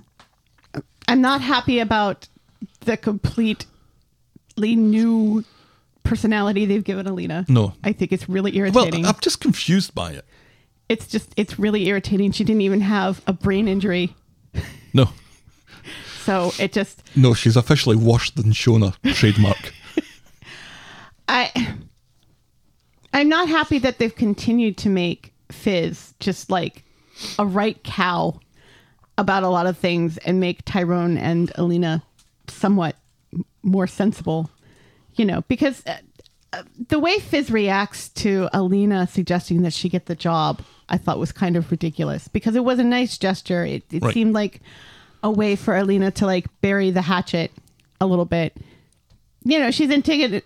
And Alina's not really the antagonist in this. It's really Ty that will fan the flames of Fizz's ire, but she takes it out on Alina, and it makes just. I hate this kind of stereotype of the wronged woman who just becomes just a ball of hate and anger and lashing out and doing the worst things to people. I'm not a huge fan of the fact that Fizz is still in love with Ty. I did like that. I liked that getting at least mentioned because I think it does explain some of the behaviour up until that Yeah, point. it explains some of the behavior, and it is true. You can't just turn emotions on and off. Right. Plus, It's look not at him. that easy. Standing there all sexy in that shot. But, it feels like Ty's been able to turn those feelings off very quickly. He's a guy. Yeah, but guys have emotions too. And I In don't... soap operas, Well, it may be interesting if we had more guys with emotions in soap operas, don't you think? well. It's again the whole thing, like with the whole Dev thing. The whole boys will be boys sort of mentality. I feel like it's kind of Divulge your damaging, whole- and yeah, but it is. and But it's true. it would be. I think the show would be much more interesting if we got a bit more introspective about the emotions of men and stuff, which they've done really well in the past, as far as things like suicide are concerned, Right. and mental illness. and alcoholism and stuff. So why can't we do it when it comes to relationships as well, is all I'm saying. I think maybe because he was the one that kind of instigated it, that he has kind of dealt with it, I think, before she had a chance to even know that it was a thing. Right. Yeah. But still, But yeah. you know, Point taken. I don't know. It just, it makes Fizz into this huge enemy and her into the bad guy in all of this, when Evelyn rightly says, hey, he's the one who left, Right. you know, so he should be the bad guy. And yet they make Fizz just so... We did say that this situation needed Evelyn to come back and Yes. knock their heads together. Right, which And she has done. That's pretty much what she's done, and it's been successful. And long may she continue. That bit, let me show you out, Yeah. of his own house. Yeah. It was good. I thought that was exceptional. Yeah. Our penultimate storyline today, a very quick one, swearing in BSL. On Friday, it's time to remember that Gemma and Chesney have a deaf child. His name is Alad. Gemma is frantic because they have a BSL class today and then an appointment at the hospital to see if Alad is suitable for that implant operation that we talked about ages ago. Yeah, the cochlear implants. Which if you... I never heard BSL being referred to as BSL before. Yeah. ASL, sure, I've heard you say it a number of times. Yes. But I've never heard BSL before. Yes. I thought it was a driving school. And I seem to remember saying something about, you know, he should know ASL, and you were like, well, no, he shouldn't know ASL because it's Right. it's very What's similar, the sign but in the there American are language? there are differences. Language? Accent. Yes. Yeah. So, Gemma is out of her tits with worry while Chesney is far more laissez-faire about it. He And fucks keeps off to telling work. her to calm down, which makes me want to take a hatchet to his head. Later, Chesney gets home to find Gemma flustered trying to find the link to the BSL class because it's online, obviously. Right, yeah. Luckily, Chesney, a man, can work the technology. Gemma just doesn't want Alad to miss out. And the fact that he's like, oh, no, you need to calm down about this, when he's the one who's like frantic with worry about Bernie and Dev getting it on. Right, for no real reason that's No. any of his business. Just that he's worried that if it goes south, that Dev will The take it out relationship on the will be- whole family. Right. Yeah, but he's more concerned about that than taking care of his, being able to communicate with his deaf son. Yeah, don't worry, Chesney. The only time that Dev's going to fire you is when you steal money from him. But then he'll hire you back. Right. So Because Chesney it was for a good reason. thinks the class went well, but Gemma has decided to be worried about everything, and so is worried that she won't be able to pick it up. Ches points out that her swearing is miles ahead of his, and there's I haven't that's made cute. notes of it, but there's lovely little bits kind of scattered through this storyline and the kind of tail end of the Dev one, where you see Gemma doing little bits of practicing the sign language, and she makes kind of she does some of it as she's saying things. That is kind of throwaway and you don't really notice until you remember this is what she's doing. Right. I thought that was a lovely little touch. Yeah, it's really nice. Yep. Nice to have them back again. And nice to have, because we haven't seen these kids in 14 Right. months. They must be like, what, 5 by now? Yeah, I will be. I'm really hoping that they really do a good job as far as talking about cochlear implants and the pros and cons, and that being a member of the deaf community doesn't necessarily mean that, you know, people in the deaf community, the majority of them, don't feel like they have a disability necessarily, you know, that they're just differently abled and it's fine to be deaf. You don't have to fix me, you know. And again, you know, I think that was really well presented in the fantastic Oscar-nominated movie, The Sound of Metal, last year. Because remember when he got the cochlear implants? Just fucking marry that movie, jeez. Remember when he got the cochlear implants, you could, you know, it really did a really good representation about how sound, people think that it's just this miracle thing and then the sound is the same as sound is to you and I. And it really isn't, you know, because it's not really sound. It's the brain getting tricked into thinking that it hears sound and stuff. And it's permanent because they take stuff out of your ears and there's no going back. So I hope that they really explore that.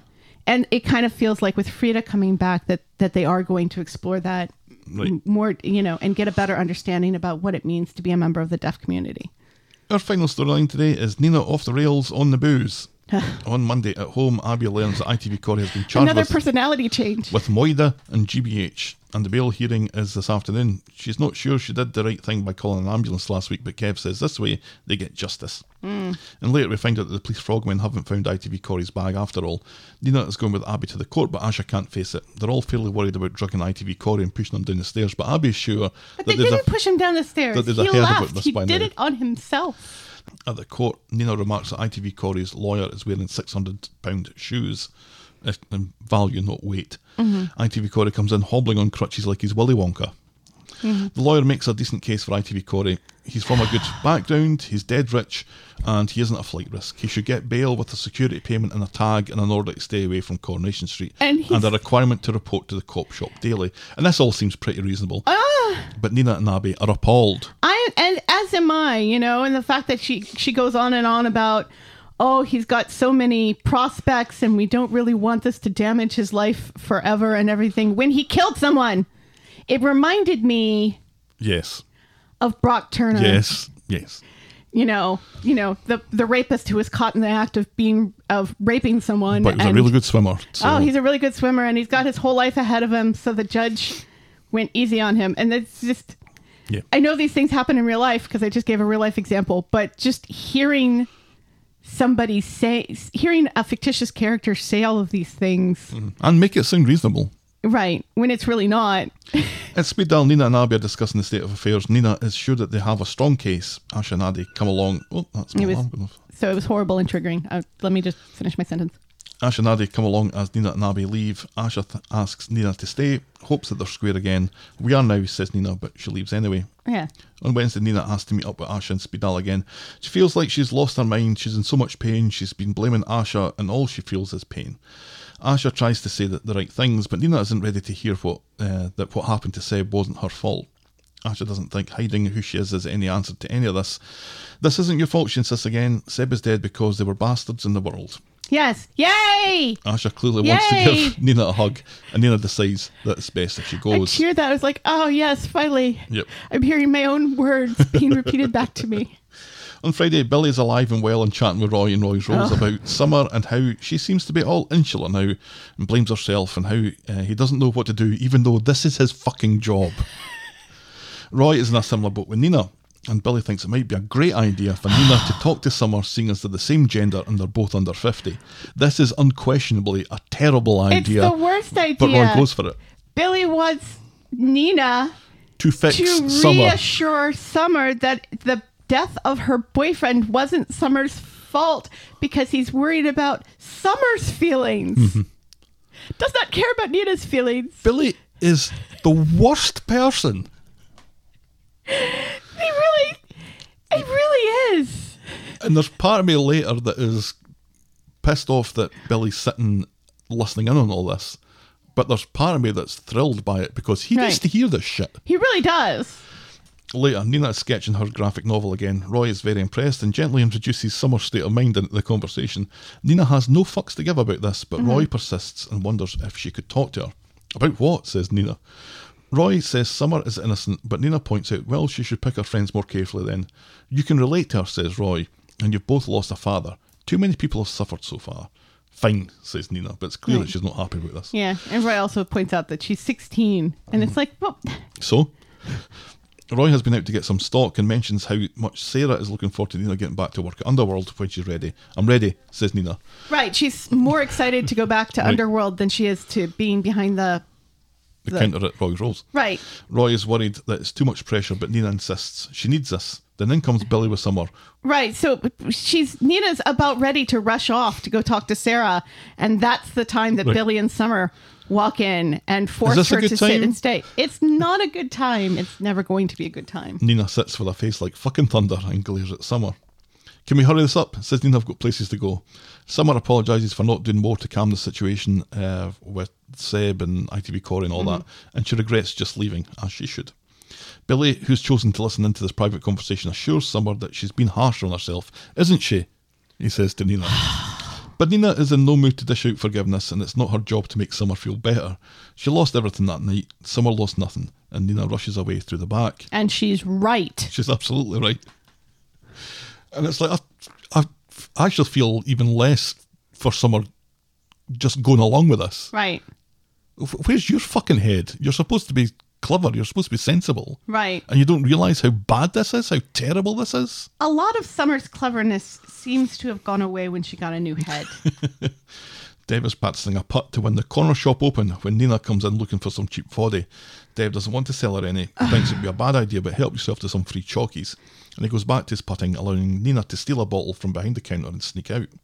And I didn't like that. I didn't like it either, and I didn't like that she's wearing a big jacket that's there so she can steal something. Right. It's so patronizing for Dev to be like, oh no, dear, you don't want alcohol. Go have some chocolate, little woman, and go back to, whatever you were doing. Or whatever. Yeah. I couldn't help thinking, would he say the same thing if it were Simon, say, or any other young man? Would he say, oh, I don't know if you want alcohol. Have some chocolate instead. They'd sell them the alcohol on the house. and some cigarettes at the same time. Right. Yeah. So it's just, it wasn't necessary. No. So she's back at Roy's Rolls and Roy apologises for creating that situation, as he absolutely should. All he's done is upset everyone. Yes, you're right, because you didn't think things through. Right, which is not... It's not really Roy It's either. not really Roy either. Nina has cooled and says that she was out of line. Will go round to apologise to Summer. So she goes to do that. But she's pissed when she turns up and she tells Summer that she doesn't blame her. And she whips out the bottle. You wanted me to make you feel better? Well, let's do that. Then Asha arrives and thinks letting Nina let off steam is probably for the best. And later, Nina looks like she's finished the bottle. Summer, who has been complaining about the revision that she needs to do ahead of an exam, wants to throw Nina out because she needs to get an early night. Nina goes to chop a lemon and only succeeds in chopping her hand. Well, I think that about wraps up the evening, says Asha. Later loser, says Nina, and with her hand wrapped up, she leaves them to it. Summer wants to follow her, but Asha just says just better not to. Right. Yeah. Let's leave her to wander around with an open wound. Yeah. No biggie. During a pandemic. Nina has been to the off licence for wine, but seems to be heading home when she sees Roy and Billy chat about earlier outside Roy's Rolls. She turns round and takes a seat in the alleyway of doom and gets wired into a cheeky wee Bordeaux. On a piece of cardboard in the alley. Lovely stuff. And that's how we end this week's episodes. I hate this. What, Nina going off the rails? Yeah. I'm not against Nina going off the rails, but I'd like to see her go off the rails in a different way. Yes. Well, there's that. And also, if Nina was going to go off the rails, wouldn't she have done it Already? before Abby forgave her and she went to the funeral and got some closure and everything? And I think maybe the closure thing's done it. And not after she gets closure and she's back with Abby and it seems things are sort of getting patched up between her and Asha and everything, and things should be better. It doesn't make any sense to me that this is when she's going to go off the rails and start drinking. I'm actually... I kind of like seeing this different side to Nina. It felt really pantomimey to me. And it's not... And I think it felt pantomimey not because it was poorly acted, but because it's just so against type and against this character that we've grown to know and love as being kind of the sensible heart and soul and heir to Roy's throne of being the morality of Coronation Street. Mm-hmm. And it made me deeply uncomfortable. And it just felt like an unimaginative way for her to go off the rails, especially since she was very preachy to Abby last week when she thought Abby was scoring. It's just difficult to focus, I think, on this part of it when Billy was in it this week. Because Billy, who said himself, I'm a man of God. Right. Then why are you so terrible at it? Right. Yeah. And why are you so self-centered when it comes to this, where you're not looking at the big picture, you're just worried about your own daughter's well-being, mm-hmm. As opposed to everyone else's. She's not eating and she's not sleeping. It's been like a month since someone she knew right. was violently murdered mm-hmm. by someone that she knows. Right. if you're not eating and you're not drinking, maybe that's why. Right. Maybe that's not something to get too worked up about just yet. Right. Or if she really, if she really needs help, I'm sure he knows lots of good counselors. Toya. Yes. Or, anybody but the person who was the most traumatized by Right. this experience. Further down the list. Right. It was like he has this conversation where he's telling this to Roy, and Roy, in an attempt to create some empathy, says, yes, I'm going through the same thing with Nina. What Billy should have said is, well, maybe we need to get both of them into counseling. Would you like me to give you a list of counselors in the area that might be able to help Nina that deal with trauma? No. He immediately goes to, well, then Nina can help Summer because... Free. I don't know. Because she's older? Or something? I don't know. The whole thing was just ridiculous, and it just made me uncomfortable. Really sympathetic. I was really looking forward to a scene where she should have gone when she bolts out of there, is where she was going in the first place, to go speak to Sarah, and find an outlet in her creativity. Right. That's what should have happened, not, oh, I'm upset and I was going to go see Sarah, but instead I'm going to go to Dev's and steal a bottle of vodka. It doesn't... It feels unimaginative. Yeah, it's a bit as far easy. as story. That's a bit easy. It's easy. It's niche.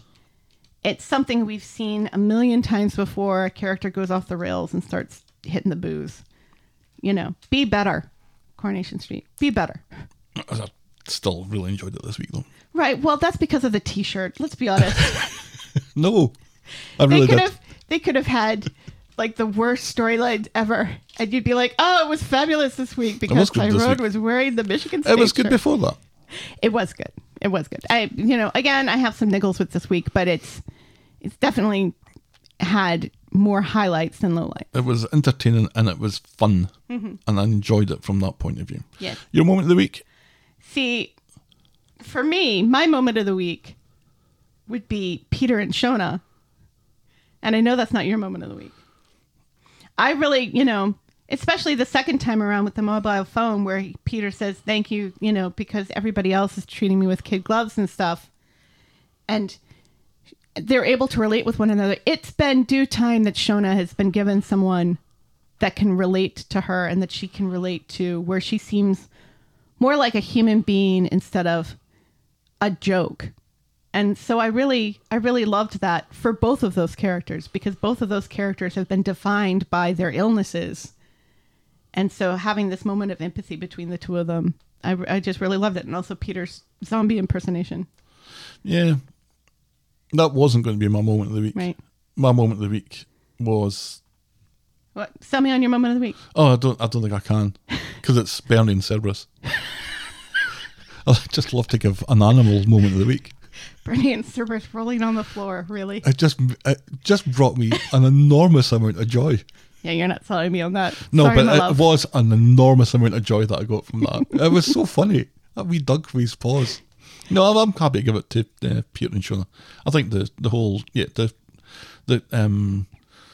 the illness thing, I think, is a salient point. Right, yeah. And It wasn't a big moment. It wasn't a big moment. It wasn't, written to be a big moment, but this is, again, I think where Coronation Street really shines when it's these small, quiet moments of character development and empathy. That's something that they do really well. So that is definitely our Moment of the week. moment of the week. Pouring moment of the week. Is it Sam and his telescope again? You know that was last week. Is it Daniel asking Adam if drinking while Peter gets a new liver is in poor taste? I'd like to give it to Daniels. The really meta, because I can't give boring moment of the week to him fixing the your thing, because I loved it and it's funny. Absolutely something I would do. That's and one it of was the best funny. things that Daniel's done in a while. Maybe ever. I know, because he's looking at it, he's staring at it. And I was like, at first I was like, oh God, is he going to sign up to give a part of his liver to someone else because Right. because he can't give it to Peter? But That would no, have made sense. But no, it was to fix the you and your. And that made me laugh so much. I loved that. My boring moment of the week is Chesney being able to sign into his email. Yeah, okay. Let's do that. That's a boring moment of the week. Chesney is owed a boring moment of the week. Oh, God, so there we go. so due a boring moment of the week. Oh, God. Calm down. Have you ever been needed for something incredibly important but no one could find you for a really insignificant period of time? I can't imagine that's lived with you, but if it has, committed to correspondence. We are the Talk of the Street at gmail.com, and we're at Corrie Podcast on Twitter, Facebook and Instagram. You can shout me and Helen a coffee by heading to ko-fi.com, that's ko-fi.com/the Talk of the Street. Check out the clicky section of vogle.co.uk for links to our merch store and YouTube channel, and if you're so inclined, please leave a rating and a review on iTunes or on your podcast provider of choice. Please. Thanks for making it to the end of another episode, and we will be back next week with more Talk of the Street. Talk of the Street. Bye. Cheerio.